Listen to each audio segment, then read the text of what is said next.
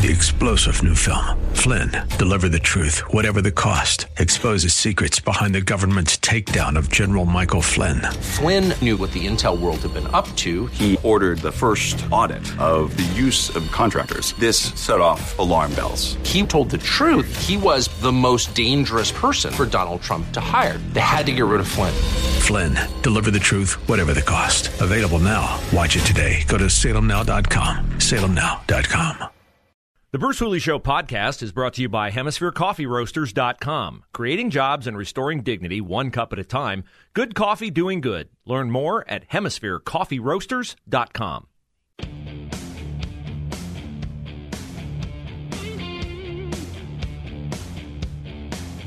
You are listening to The Bruce Hooley Show at a new time. The show now airs 11 a.m. to 1 p.m. Dennis Prager comes up at 1 p.m. Our day starts with Hugh Hewitt, 6 a.m. to 9 a.m. Then Mike Gallagher. He hands it off to me. I hand it to Hugh Hewitt, followed by Seb Gorka, and then Charlie Kirk in my old-time slot, 5 to 7. We are joined in studio by Omar Tarazi. Omar is a Hilliard attorney. He's a member of Hilliard City Council. He ran for the Republican nomination in the 15th Congressional District. That race was won by Mike Carey for the right to run in the fall and hopefully succeed Steve Stivers. We've talked about a lot of interesting things, tribalism and, being married to, I guess, our power as opposed to common values. I'd be curious to know, first of all, I don't want to cut you off on making any kind of a wrap-up point to what we were talking about before the break, but then I would like to get into your experiences running and what it taught you about how our government is structured, how far the reality is from the ideal. Right. And also, what do we do about it? Yeah. What do we do about all this stuff? And my answer essentially is going back to how I define faith. Faith is basically, in my mind, or at least the way I'm going to define it, is beliefs that are maybe, if you think about it rationally, are false, but are true the more people believe that they're true. And I'm talking about as it relates to society. So if in society, if you believe that everybody around you is truthful and honest, and everybody else believes that, you end up with a society that's very different than if everybody believes that, we're all just a bunch of schmucks out for ourselves, and so forth. So it's the ability to, if you look right now and you see Washington and everything else, objectively speaking, you'd say, this is impossible. We're just going to go straight downhill. Yeah. It's all falling apart. Or you would say, hey, we can never work with Republicans or Democrats or whatever. They're all just in their corner. Everybody's just obsessed in their ideas. There's no hope. But and it might objectively be true. But if you choose to believe otherwise and say, no, you know what? I'm going to choose to believe that we can work with each other. We can prioritize our schools and our communities and make things happen. And that belief is contagious. Other people start believing it, and the more people start believing that, no, we can actually solve these problems and actually work together and actually make ourselves prosperous for our next generation, the more that changes the cynicism. You're combating the cynicism of Washington, because Washington is 100% cynical. It's all about power. Yeah. Everything is in that lens. And I'm saying, look, we can start a movement that focuses on servant leadership and a belief that, no, actually, we can work together. Who says that Muslims and Christians and different groups can't, or Democrats, Republicans, whatever, we can't prioritize our future as a country and hold people accountable and make change. So I think that's a big piece of the puzzle. To the degree people are willing to believe in the possibility that they, right now, if you ask them, they say it's physically impossible. I think they say that because they see people in power, who have power, who love power, and who are not committed, because I hear in you a commitment to servant leadership. That purposeful decision to say, doesn't feel like that person wants to work with me.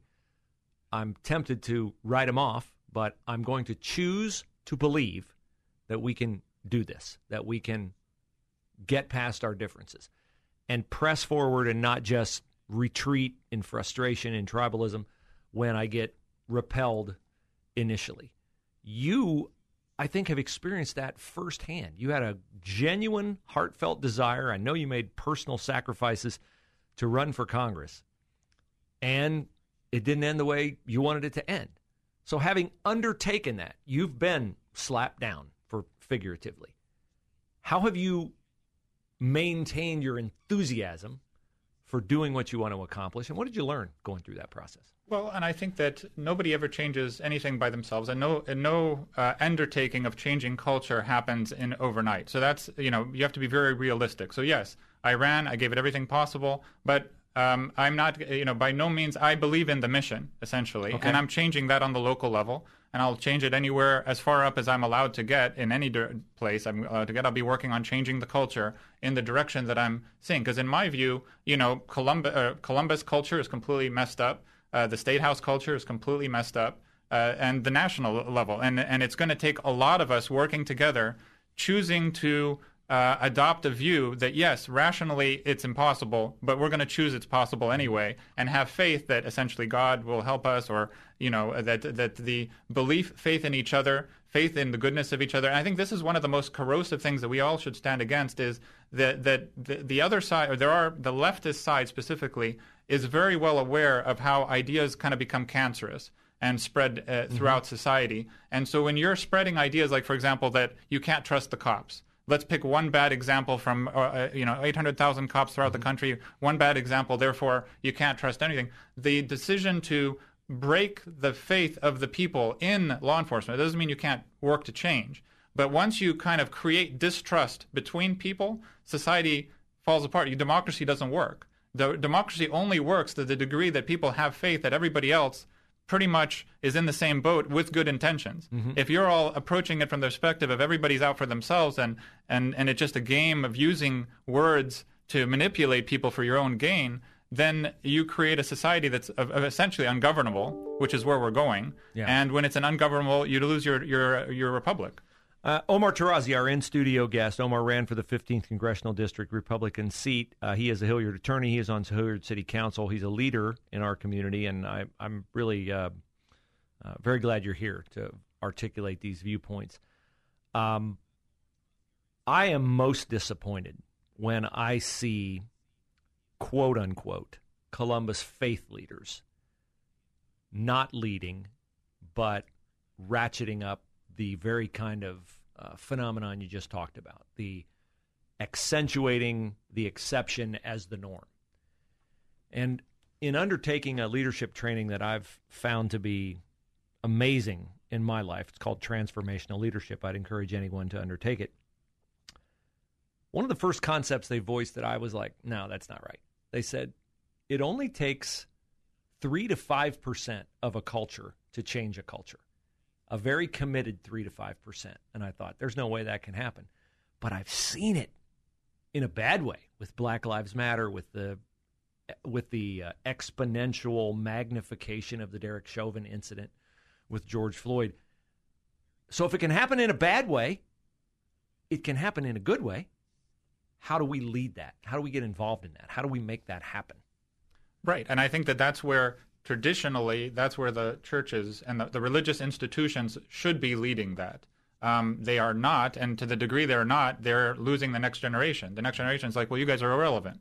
So, we're out the door, and then they're just left with the old, gray-haired people and just preaching to the choir, so to speak. Yeah. And that's a phenomenon you're seeing everywhere in all faiths, because the degree that you can take that faith foundation, because it's a hardship. You're taking on, it's an act of love to go out to society and say, you know what, I'm going to take the pain and the burden and still try to make things better anyway, and for the sake of improving. And that's something that really should be fostered in our religious institutions. And that's their role. And to the degree they're failing at that role, then they're becoming irrelevant.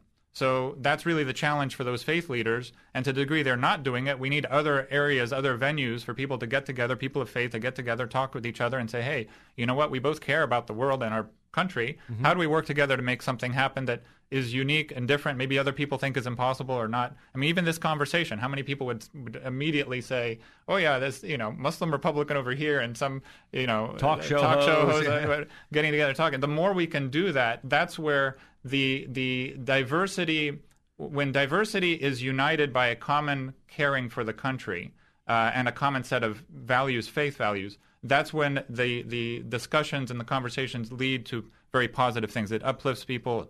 Hopefully it inspires people to go out and, and do things. I think too much what we do right now is we focus in our country on these very superficial diversity ideas, and they are complete failures. In fact, they divide people, and they didn't. I mean, if all this diversity stuff that has been adopted in State Department and the military, if it all worked, they could have solved Afghanistan and Pakistan. It doesn't work at all. No, it doesn't. It is almost as like a tool to drive more rancor. The more diversity, the more equitable, the more inclusive. It's like, no, the more divided we end up. Well, I see it as my degree was in business administration, and there was the analogy that the business executive sitting in his office obsessing about how the pencils were arranged on his desk while his business is collapsing.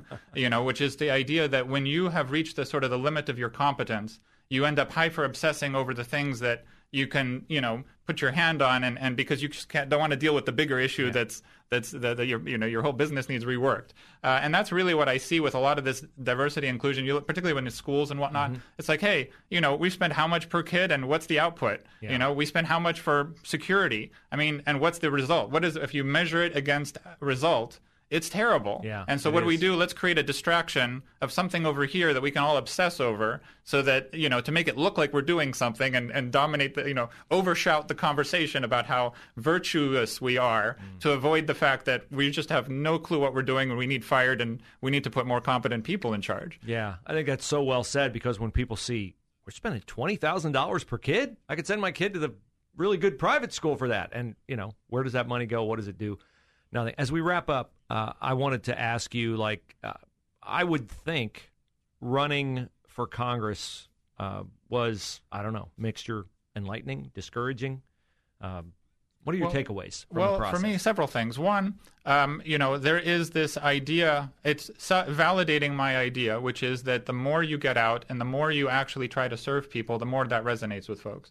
Now, obviously, that didn't ultimately lead to success in the ballot box, but it doesn't mean it wasn't successful in terms of going all over the state and the county parties and talking to folks, and I think that's creating that grassroots movement, which is ultimately what I want. It is start planting the ideas of how we start shifting things back to a more constructive direction of working together and focusing on servant leadership and that sort of thing. That's not going to be done in one election cycle. And second of all, so that ultimately the end result was a tribal result, essentially, because what happened was Trump lost in Texas. It's like, the media came out, he's going to be a loser. He's lost his influence. He's lost an influence, and suddenly that became the critical decision. Yeah. Essentially, it wasn't whether Mike Carey is the best candidate or whatever. It was, do you want to make Trump get embarrassed or not? And that was the final decision at the very last 3 or 4 days, which is unfortunate for Mike Carey. It's unfortunate for all the other candidates because, I'm not the only. There was a lot of other people that are very competent, very qualified, and it really wasn't. The decision wasn't about the competence and qualifications, or even what these people are going to do for the district. Right. That wasn't the deciding factor. It's, do we want Trump to be embarrassed or not? Did he lost the mojo? That became the thing. So it's ultimately a tribal decision, and I think that's unfortunate. I think it's unfortunate for everybody involved. I think it's unfortunate for Trump, for the candidates, for the district, when that's how we are making decisions about who represents, and how power works in our country. So I'm still going to keep fighting to change that. I think that the way to do this is you got to work with the people you have. Obviously, if Mike Carey wins, he's going to represent our district. We have to all want whoever represents the district to be successful and do it well and advise them and work with them and so forth. But we have to also, I think, be very, and I was very clear about this throughout the whole campaign, is like, hey, I'm for America First nationalism, for servant leadership. I'm not for this sort of tribalist approach, which the Democrats do. I mean, right now, if you're a dean in Franklin County, you can be elected judge no matter, even if you're terrible, and you have no idea what you're doing. Right. So this kind of tribal approach, it basically leads to you get the least competent people in aggregate running our government, and that's we have that. None of us have an interest in that. No. We all have to work together to turn that around. We do. Well, you're doing more than your part, and I appreciate you as a man. I appreciate your heart and your desire. I appreciate you coming in today to share your ideas with us, and we'll have you back to talk about it more. Thank you very much. Another time. Omar Tarazi, and a lot of thoughtful things to say. Feel free to send me an email, bruce@989theanswer.com. You can leave us a voicemail at 844-TALK-989. Love to hear your feedback. Omar, thank you very much. Thank you very much. Back with the conclusion of the Bruce Hooley Show next on The Answer.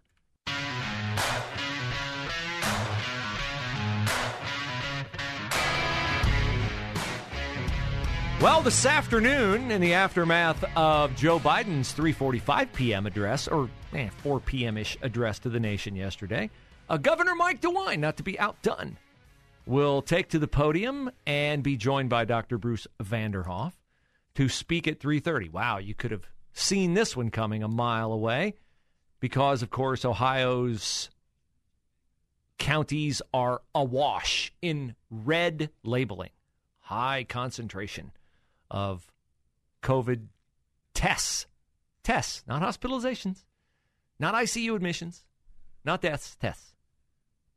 Now, my tone, I am sure, conveys my skepticism over the severity of this. I am certainly respectful, mindful of the number of people who have died of COVID. It is a very, very, very sad thing, and I don't want to be perceived as insensitive at all to people suffering. But I also know that you can exist or you can live. And to me, strapping a mask on my face, not being able to affirm other people with a smile, not being able to really see a person's countenance, to be able to read their body language, to tell if they're troubled, if they might need a listening ear, a pat on the back.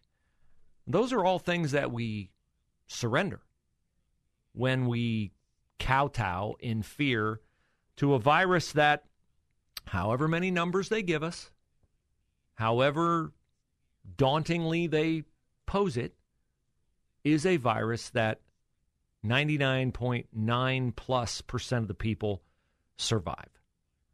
So you're going to get the vaccine lecture today. You're going to get the guilt trip today. Already, Bruce Vanderhoff said, we're not at our peak. It's going to get worse. Get vaccinated. I also don't believe that he's ill-intentioned. I don't believe the governor is ill-intentioned. I just believe, much in the spirit of what we just talked about with Omar Tarazi, who was kind enough to come in and articulate his vision for how we bridge these apparently unbridgeable gaps between us. It would behoove our leaders to, rather than view those who are skeptical of a vaccine, hesitant to a vaccine, resistant to a vaccine, it would behoove them to allow us at least the courtesy of exercising our freedom to decline without guilt, without shame, without impugning our intelligence. The governor doesn't do that near to the degree that our federal officials do. We live in a country that is bounteous in many ways. Part of that bounty is that we had the technology to develop what scientists say is a weapon against COVID-19. How effective a weapon? I don't think we really know yet. I think we all had hopes it would be very, very, very effective. The numbers as they continue to come in indicate that less so than we originally thought. I believe strongly, and I'm not a scientist, but I just tell you, I believe strongly that those of us who are fortunate enough to recover from COVID and have our bodies adjust to that virus, be on alert for that virus,